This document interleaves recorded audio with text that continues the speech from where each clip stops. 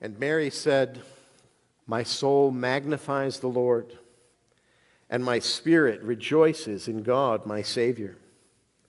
For he has looked on the humble estate of his servant. For behold, from now on, all generations will call me blessed. For he who is mighty has done great things for me, and holy is his name. And his mercy is for those who fear him from generation to generation. He has shown strength with his arm. He has scattered the proud in the thoughts of their hearts. He has brought down the mighty from their thrones and exalted those of humble estate. He has filled the hungry with good things, and the rich he has sent away empty. He has helped his servant Israel in remembrance of his mercy, as he spoke to our fathers, to Abraham, and to his offspring forever." And Mary remained with her, with Elizabeth, about 3 months and returned to her home. So reads the Word of God. There are times in life where you just need to sing. Do you agree? There's times in life where you just need to sing. The need usually arises out of something remarkable that has happened, or something grand, or something overwhelming, or something captivating. It almost speaks for itself. If you're watching a movie and someone is alone in a room doing something indiscernible but is singing lightly to themselves, it communicates a massive amount. Sometimes you just need to sing, and we understand what singing is about. We're talking about singing together as a body of believers. What an important priority it is for us, and how often that came back to us as elders during this discussion about Sunday evenings. Sometimes you just need to sing. It's amazing where this shows up. Christmas Eve, 1914, during World War I, the calendar took precedence over the conflict for a short time that day. From mid-afternoon on, the stories are told of a ceasefire, unofficial ceasefire, one that was just enacted by the soldiers themselves. And during that window, among other remarkable things that happened, the German troops sang Silent Night from their trenches, and the Brits responded with the First Noel. Sometimes you just need to sing. In the wake of 9/11 terrorist attacks, do you remember our congressmen and women on the steps of the Capitol? Do you remember them singing "God Bless America"? A prayer to God in the midst of our need. Less treacherous battles. Soccer fans worldwide are famous for singing support for their clubs throughout the match. Sometimes it gets a little old, but there are times when you just have to sing. Musicians have often written songs on the birth of their children. Some of them are familiar: John Lennon, Stevie Wonder, many others. Songs of celebration. Sometimes you just need to sing. We sing to celebrate. We sing to commemorate. We sing to comprehend. There are times we just need to sing.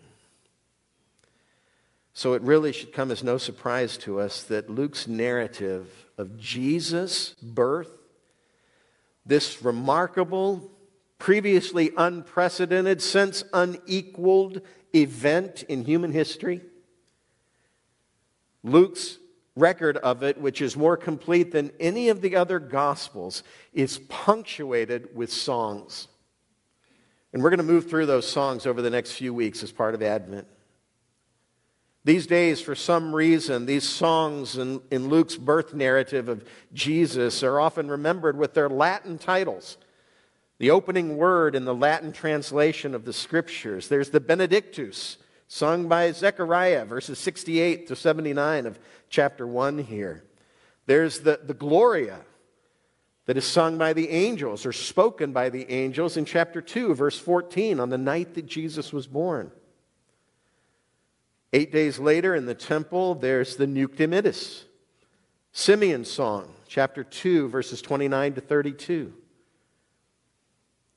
But first and foremost among those songs is the passage that's in front of us today here, the one that we just read together, Mary's song, the Magnificat. Luke chapter 1, verses 46 to 55. Let's immerse ourselves in her story for a few minutes here, even before we move into the outline that's in your bulletin. Let's just immerse ourselves in her story one more time. Let's enter into her worship to get it, to understand what's on Mary's heart, as best as we can tell from the hints that are in the text here.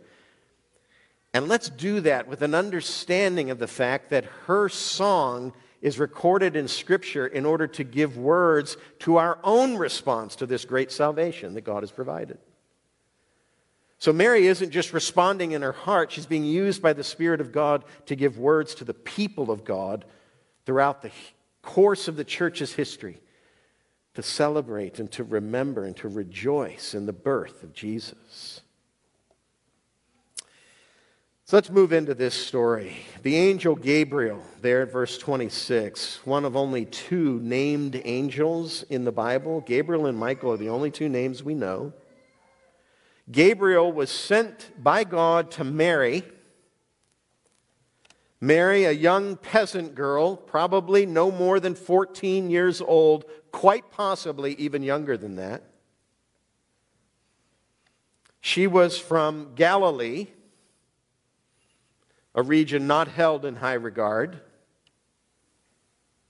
And worse, she was from Nazareth, the most despised city among the Galilean towns. Mary, as one writer put it, was a nobody from a non-place. That's who's introduced to us in Luke chapter 1 in the Word of God. A nobody from a non-place. Ponder for a moment the areas that you would least like to be from. Places where you would least like to have grown up. Our temptation is to think of tough, hard neighborhoods right here in the United States. But friends, it's not like that. Think of war-torn countries where food is scarce and shelter is non-existent and your bed is the flat dust of the earth. And now you're starting to approach the life that Mary would have known far better than we. A nobody from a non-place, but God had an assignment for her. The angel Gabriel said to Mary, verse 31, "Behold, you will conceive in your womb and bear a son, and you shall call his name Jesus. He will be great and will be called the Son of the Most High, and the Lord God will give to him the throne of his father David." Catch the irony? Hold Mary in your mind and what we just said about her, and now she hears from an angel of God, "You're going to bear a son. He will be great and will be called the Son of the Most High, and the Lord God will give him the throne of his father David. You're going to bear the king."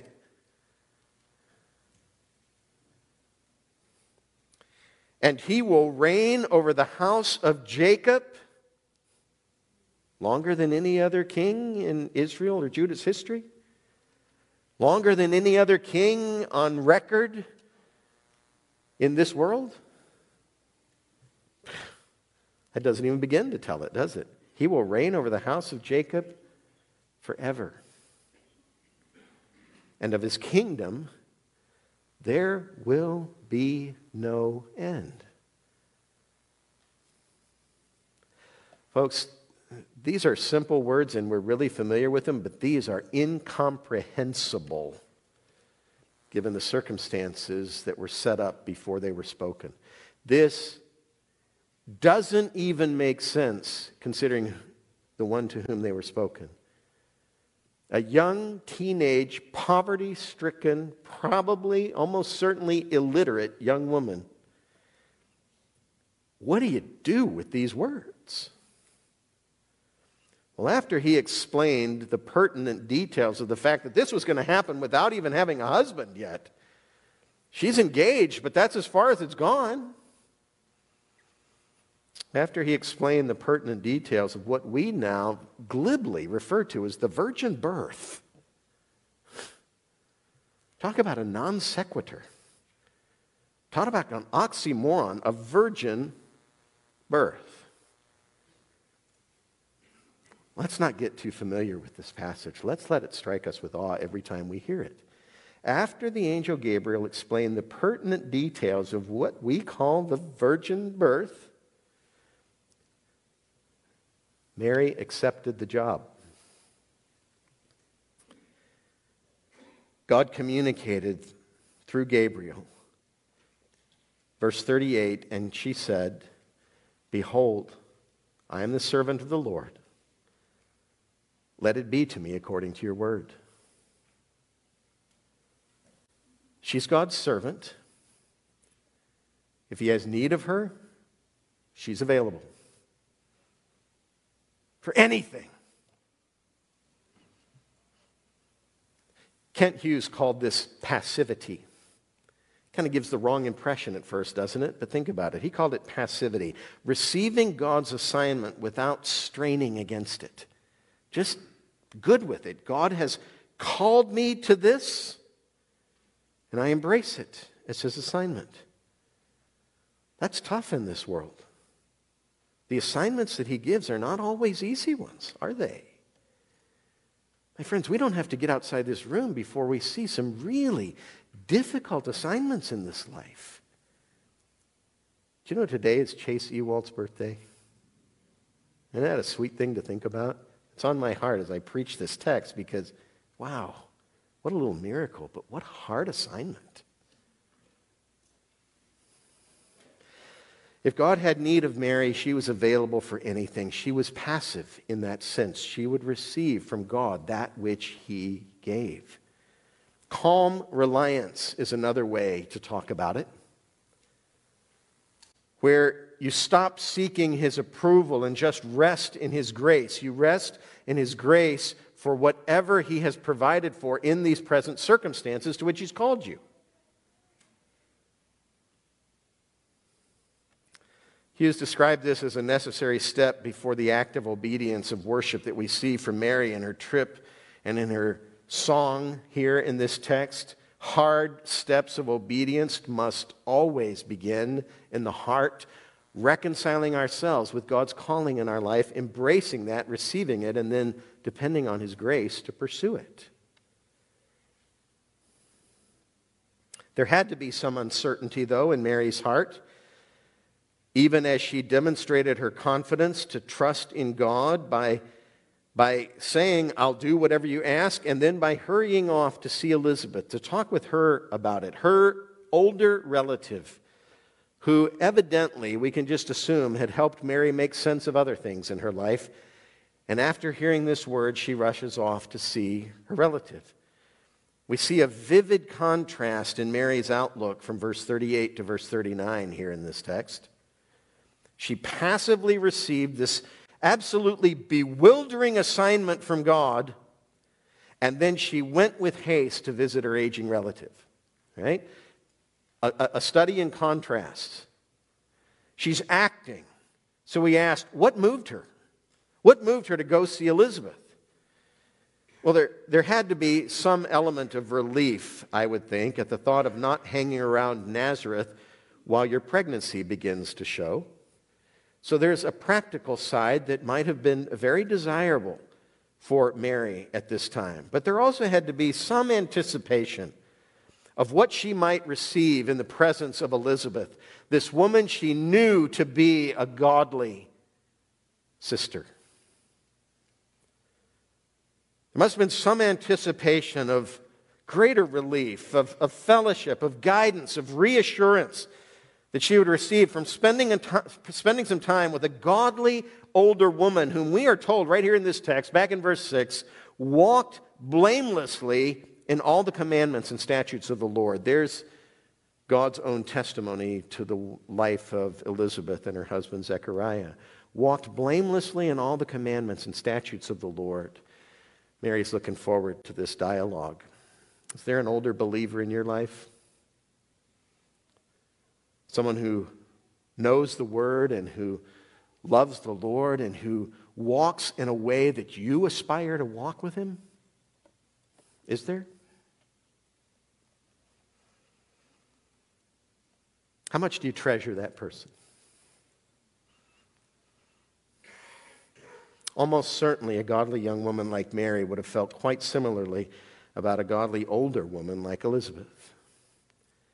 And Mary had several days of travel to think about what she wanted to say to Elizabeth and about what Elizabeth might have to say back to her.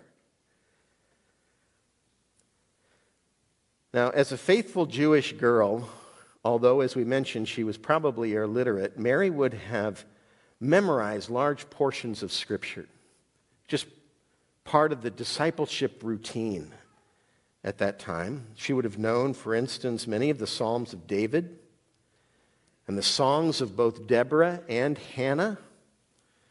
And it seems as though the latter, the song of Hannah, was really fixed in her mind as she traveled, because the very first words she spoke after she got to the hill country of Judah sound strikingly like 1 Samuel chapter 2 in Hannah's song.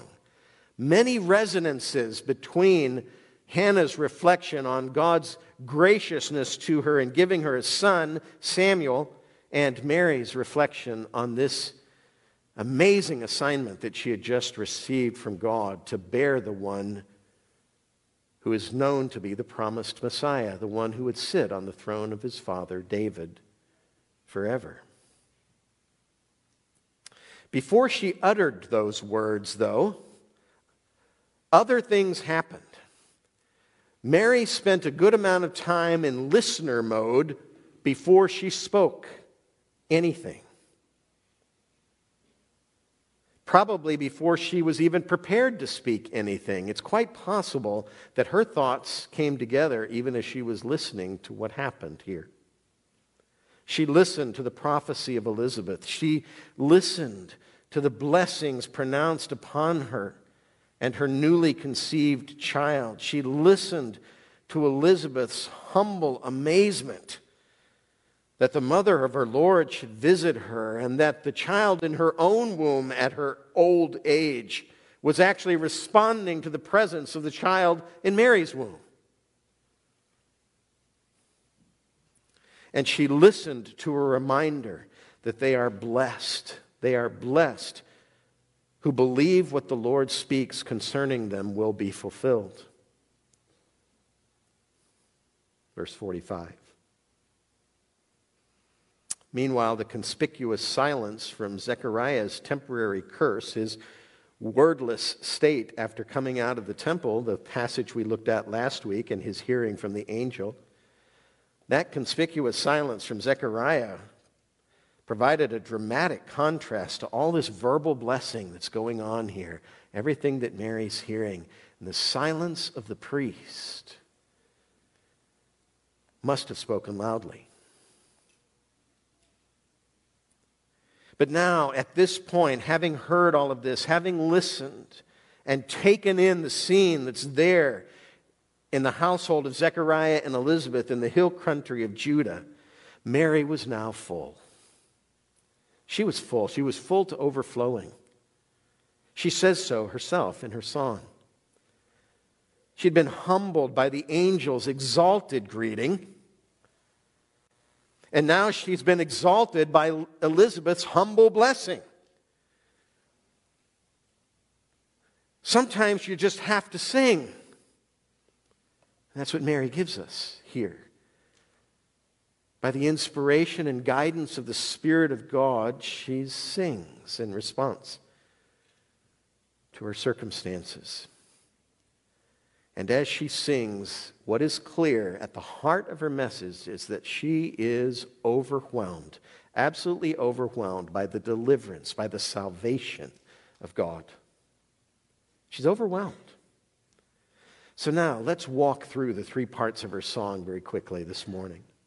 The three parts of her song, they're listed for you there in your bulletin as the outline will follow for this brief section. First, it's just her reflection, her personal reflection in verses 46 to 49. Then more of a theological reflection in verses 50 to 53. And then perhaps a more historical reflection in verses 54 to 55. But honestly, it hangs together as a unit. And you just see those emphases kind of bubbling to the surface as she reflects on the greatness of the glory and the goodness of God. So let's move into her personal reflections here and then move through this text and see what we see. Verse 46, the most familiar of her lines, we hear it as the summary of the song as a whole. My soul magnifies the Lord. We just sang it together in one version. My soul magnifies the Lord, and my spirit rejoices in God my Savior. Beautiful Hebraic parallelism here. Poetry like we see in the Psalms. My soul magnifies the Lord, my spirit rejoices in God my Savior. In the depth of Mary's inner being, she swelled up with joyful worship at the salvation of God. The topic sentence, the heading, the title track of this song. This word magnifies, by the way, is a good one. It's a good one. Magnifies means exactly what you expect: to enlarge, to make great, to make conspicuous. My soul magnifies the Lord. Clearly, Mary is not suggesting that somehow her experience is making God himself greater. God is not increasing here. It's just the way you talk about your response when you hear something like this from God. What you hear here, what you see here, what's going on with Mary here is that God is being magnified and enlarged in her own soul, in her spirit. There's something about the greatness of the glory of this God that through this experience is just exploding Mary's concept of God in her own heart. She is overwhelmed with worship. That's where we get the word. She's just overwhelmed with worship. The magnificent work of the Lord and his deliverance of his people, including her and Elizabeth, and their place in the plan and purpose of such a great and saving God.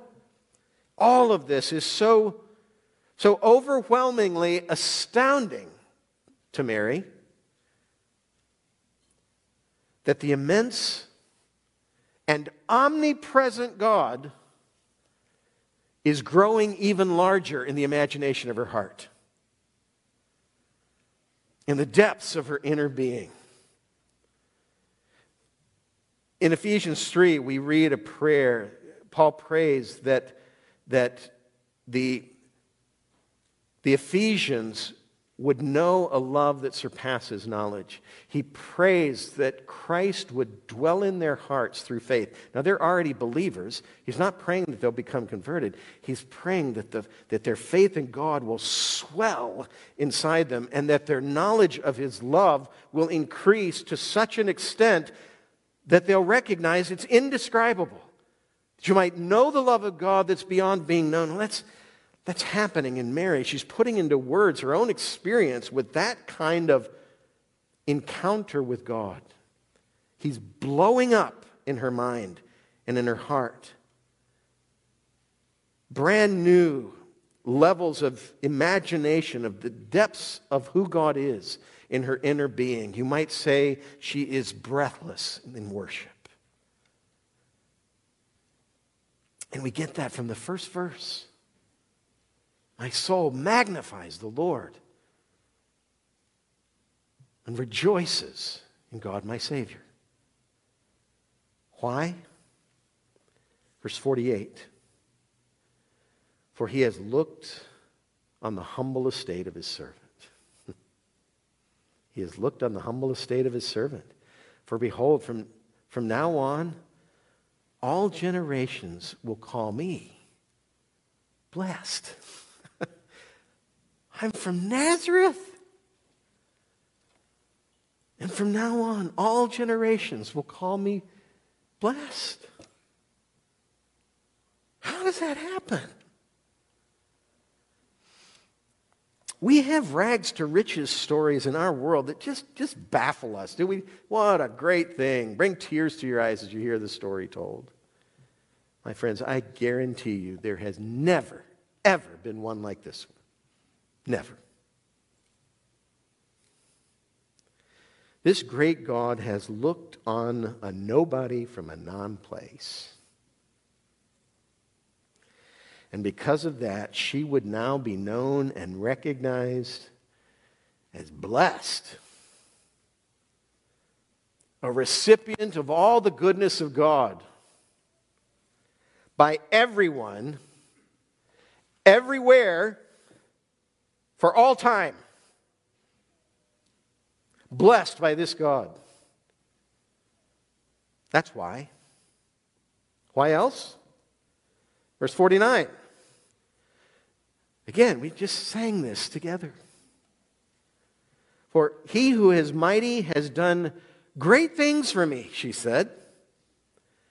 And holy is his name.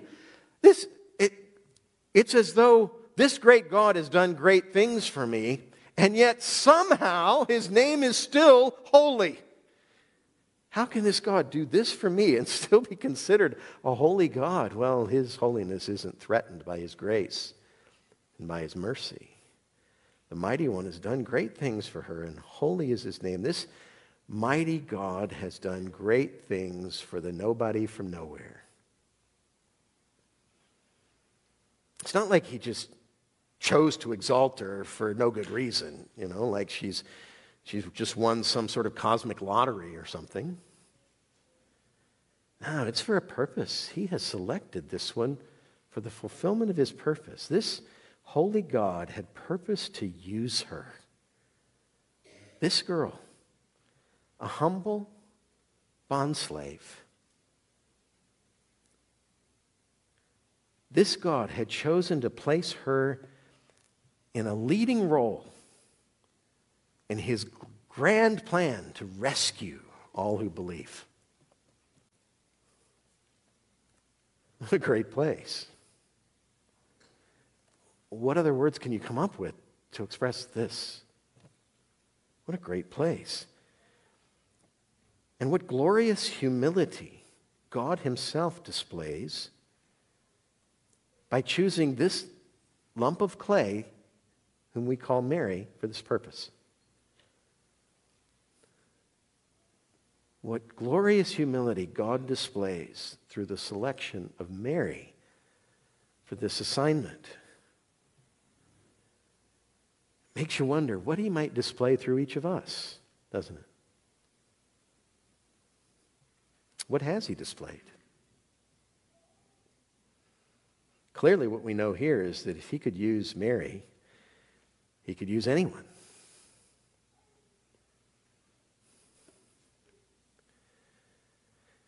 Moving on into her theological reflections, here in this song we see that it's not just Mary who benefits from God's work through her. Verse 50, his mercy is for those who fear him from generation to generation.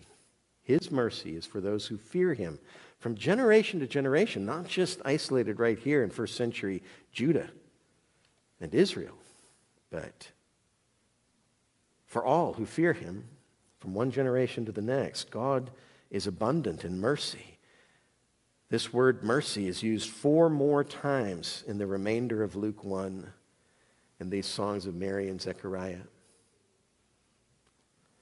Lamentations 3, a familiar passage that Mary would have known almost certainly from memory. The steadfast love of the Lord never ceases. His mercies never come to an end. They are new every morning. His mercy is abundant. Every day, his mercy is fully replenished and never exhausted through the course of the day. God is rich in mercy, Ephesians chapter 2. But we also have to say that his rich mercy is not distributed equally to all.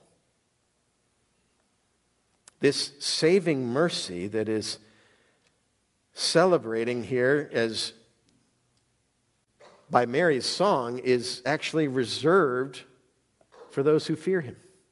It's reserved for those who fear him, for those who reverence him as God, the way she's doing. It's reserved for those who delight in him, for those who worship him, for those whose own souls are overwhelmed with adoration and thanksgiving for this God of a great salvation. His mercy is reserved in unique expression for them. In the next 3 verses here, actually in the next 5 on into the final section, Mary captures some of the manifestations of God's mercy. That's what we see in the progression here. Mary captures some of the manifestations of God's mercy. But the grammatical structure is interesting. She used past tense verbs here. Past tense verbs that usually refer to particular past events as she's talking about these mercies of God. But it seems like she's actually using them to look forward to the blessings of the coming Messiah. And you'll know if you've studied biblical prophecy long, that's not an uncommon event to talk about future realities as though they are as good as done by using past tense verbs to talk about them. They're finished. They're done. They're accomplished. They are undeniable. They will happen. And it's like Mary is talking in that way here about the blessings that are coming through the promised Messiah that she will bear. They're spoken of as already having been done. Now, there's no doubt that we could find some prominent events in Israel's history to tie off Mary's reflections to. All right? Verse 51, God has shown strength with his arm. Isn't that the very language we use for the deliverance of Israel from Egypt? That's how Scripture describes it. It could tie off to that. Verse 51, he scattered the proud in the thoughts of their hearts. Boy, I recall the destruction of Sennacherib's army. 2 Kings 19, 185,000 Assyrians struck down overnight by the angel of the Lord. Verse 52, God has brought down the mighty from their thrones. Remember Nebuchadnezzar? Daniel chapter 4. And God has exalted those of humble estate. How about David, the one on whose throne Messiah will sit? Jesse's youngest son, the shepherd, anointed king by Samuel, Hannah's son, to replace Saul. Yeah, we could look back. We could look back and tie these off to past events, but I don't believe that's what Mary's doing here. I don't believe that's what she's referring to. I believe she's looking to the future, to all that will be done through the work of her Son, through the coming of the promised Messiah. All these manifestations of God's mercy and judgment will be ratcheted up as we move forward in his plan of redemption, as it continues to unfold, as the greatness and the glory of his salvation is played out before the eyes of those who are watching. That which has been done in the past will just be exceeded through the present and into the future. And that, I believe, is what Mary is saying here under the inspiration of the Spirit. All these manifestations of God's mercy and judgment will be ratcheted up as we move forward in his plan of redemption, all the way to the point where his children are fully and finally delivered, and where his enemies are fully and finally defeated. All the way. We can see one manifestation of this in the humbling of Herod in Acts 12. We just looked at it in our Acts series, and an event still future for Mary when she spoke this, but one that reminds us something of Nebuchadnezzar.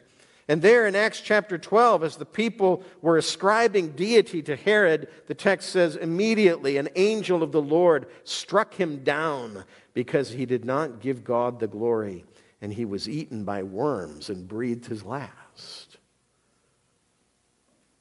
God has brought down the mighty from their thrones. And in the last days, Revelation 17 and 18, all of the arrogant world powers will finally be brought down by God in judgment, just as John describes in those chapters. Another thing is clearly communicated here in Mary's song as well. There will be a great reversal of values, a reversal of fortunes in Messiah's economy. Hannah spoke of this as well in 1 Samuel chapter 2. It won't be those who are perceived as privileged here and now who'll be the recipients of God's deliverance. It won't be the proud or the powerful or the prosperous. Rather, it's the humble who will be honored. It's the lowly who will be lifted up. It's the famished who will be fed. And Mary is speaking primarily in moral, spiritual terms here, not economic or sociological. We are all poor in spirit apart from relationship with God, whether we have money or not. It's just often the case in this life that those who lack the resources of this world are more inclined, more receptive to the message of the gospel than those who are affluent.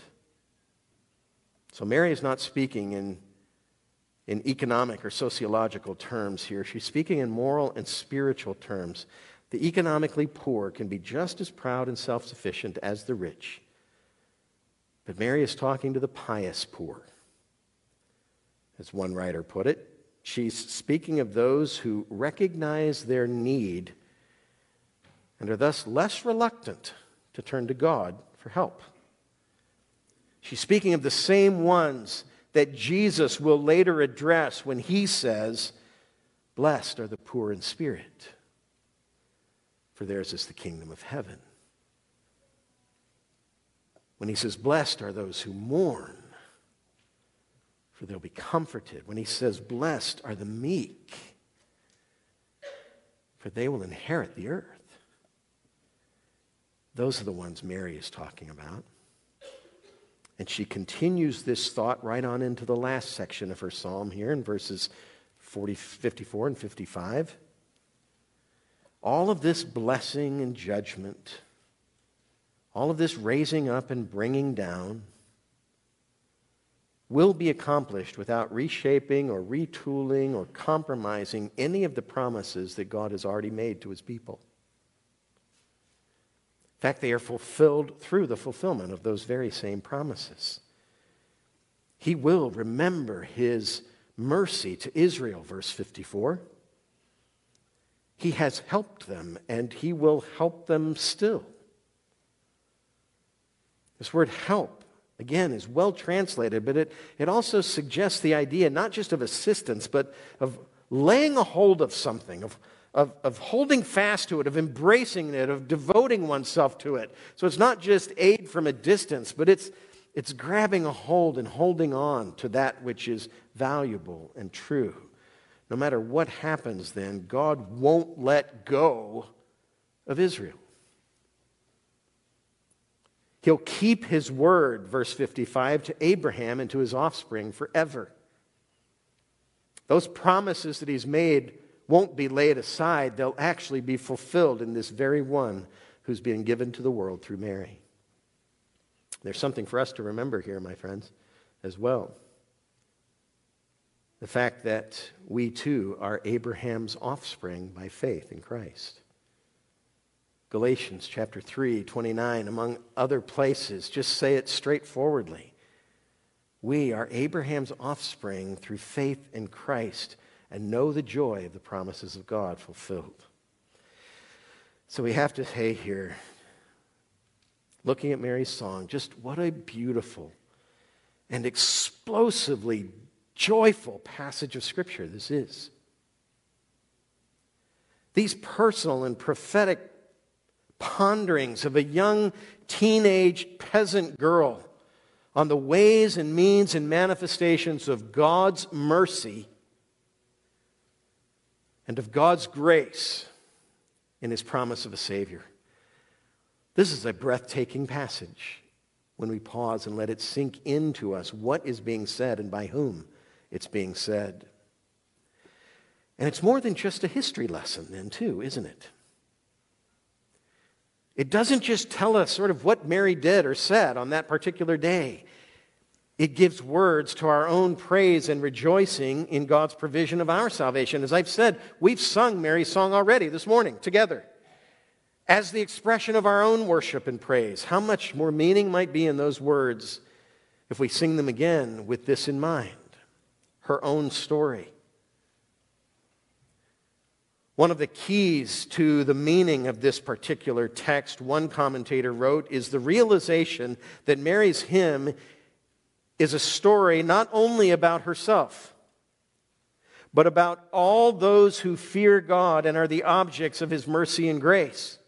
This is recognized by those who work on this text. This is being intended to give voice to our praise, just like the Psalms of David. This means that a joyous magnification of God should swell up in our own inner beings as we consider the salvation that so moved Mary in this text. Our mighty God has also looked on us in our humble estate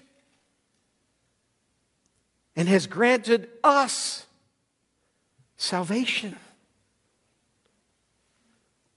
such that all generations will also call us blessed. Jesus said at the end of the Olivet Discourse in Matthew 25, "Come," through the voice of a character, "Come, you who are blessed by my Father, inherit the kingdom prepared for you from the foundation of the world." Come, blessed ones, into the kingdom. John wrote in Revelation 20, "Blessed and holy is the one who shares in this first resurrection," about which he's just spoken. And Paul tells us that we're blessed, we're highly favored by God in Christ. Ephesians chapter 1, verse 6, which, by the way, is the only other place in our New Testament where the particular word is used that Gabriel greeted Mary with. Greetings, you who are highly favored. Greetings, blessed one. That comes back one other time in our whole New Testament. And it's in Ephesians 1, talking about what we have in Christ. Friends, is this the way you view your own salvation? That it's a breathtakingly glorious expression from an incomprehensibly merciful and gracious God? Is this how you think of your salvation?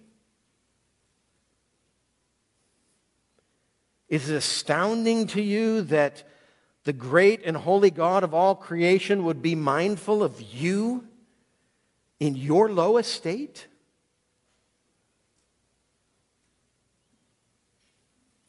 We spend most of our time trying to convince ourselves that we're of pretty high estate, don't we? Deserving of others' respect. But if any human being is ever going to be deserving of high estate, it's only going to happen to them through the gospel of the Lord Jesus Christ, the very salvation that Mary is celebrating here. That's why I love Augustine's words. They help us get to where Mary was in her appreciation of God's mercy. He once wrote, "For those who would learn God's ways, humility is the first thing. Humility is the second. Humility is the third."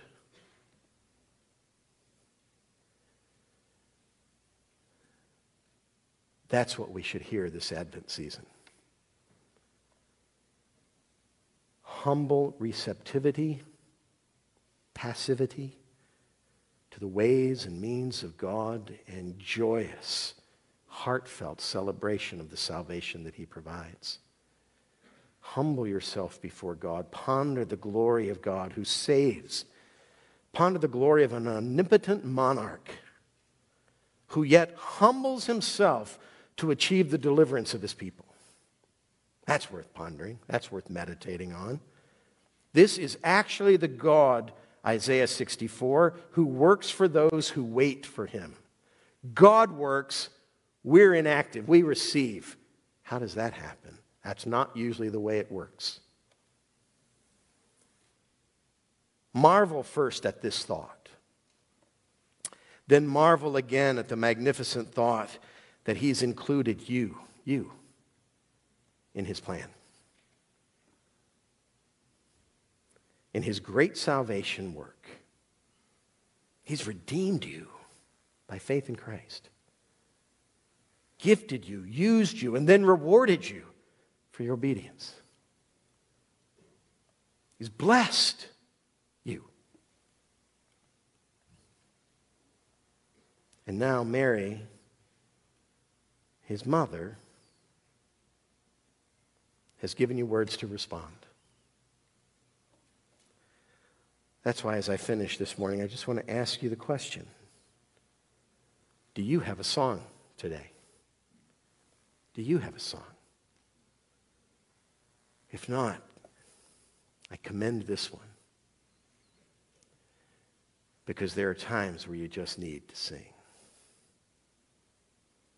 And if you will, pray with me now, even as we prepare for the table of the Lord, where we will remember that great salvation that was accomplished.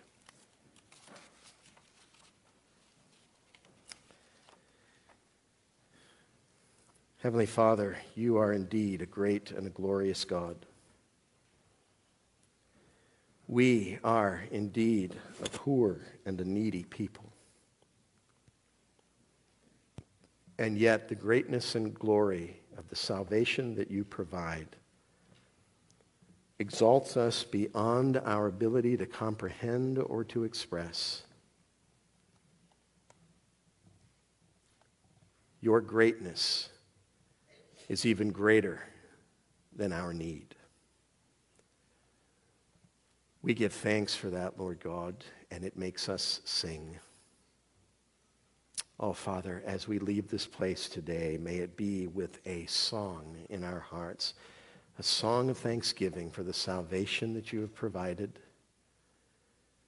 and a song that prepares our hearts for the celebration of the King who was born, remembered at this time of year,